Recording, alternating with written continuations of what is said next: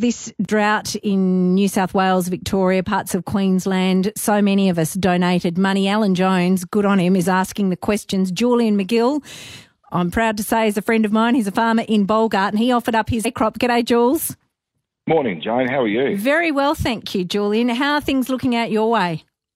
Look, mate, I'm as happy as a pig in poo. We had 25 mil of rain last night, and that has guaranteed us an absolute bin buster of a crop. So, yeah, I'm over the moon. That is good news.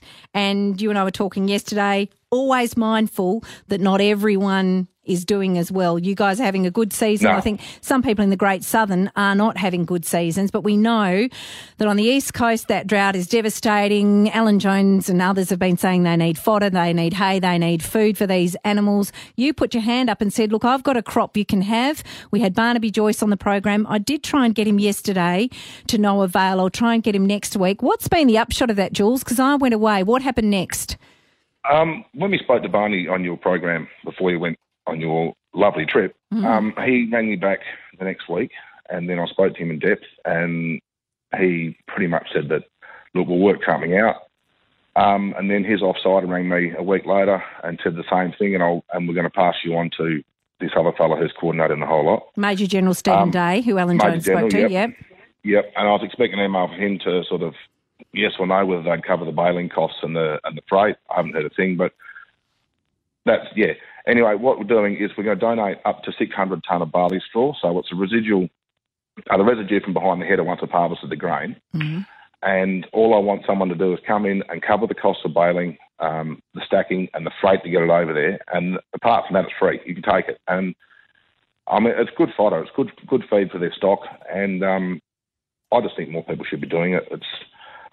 It's sort of like a pay it forward type thing. You know, one day we might be in trouble and need a bit of help from someone else. Well, you know, but I'm just disappointed that the government can't get their act together and just go and do something. You know, there's too much red tape and mucking around. When people are in trouble, you just go and do it. Go and help them.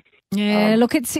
I know it's an enormous problem, and we saw the generosity of West Australians. We saw Palmer for a farmer. Like, everyone jumped on board. We just need to know that the right things are getting to the people who need them, including hay like yours. Julian, for people who don't know anything about farming, you grow a crop. It's still in the ground. It grows heads of wheat, or in this case, heads of barley. You harvest that grain off the top. We're talking about the straw that is left. That crop is in the ground. It's had 25 mil on it last night. When will that crop be harvested? Now we're probably looking at the end of the first week of November. We'll start our barley.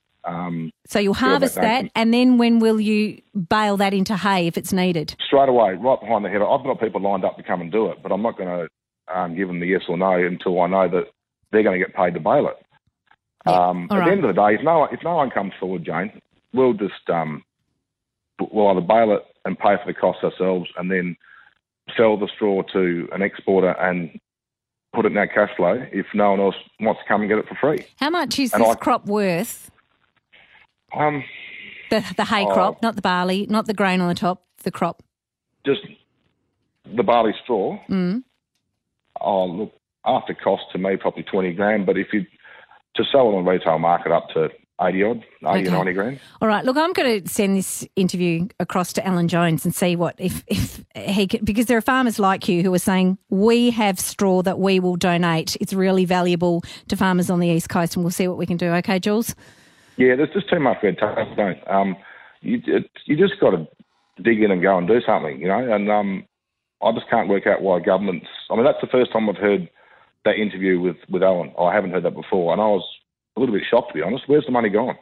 I know there's costs involved with everything with charities, but not costs of $20 million. Well, we just don't know. On. Yeah, we just don't know. He's asking the questions. Everybody has to be accountable, Jane. It's not hard. It's like doing your farm budget.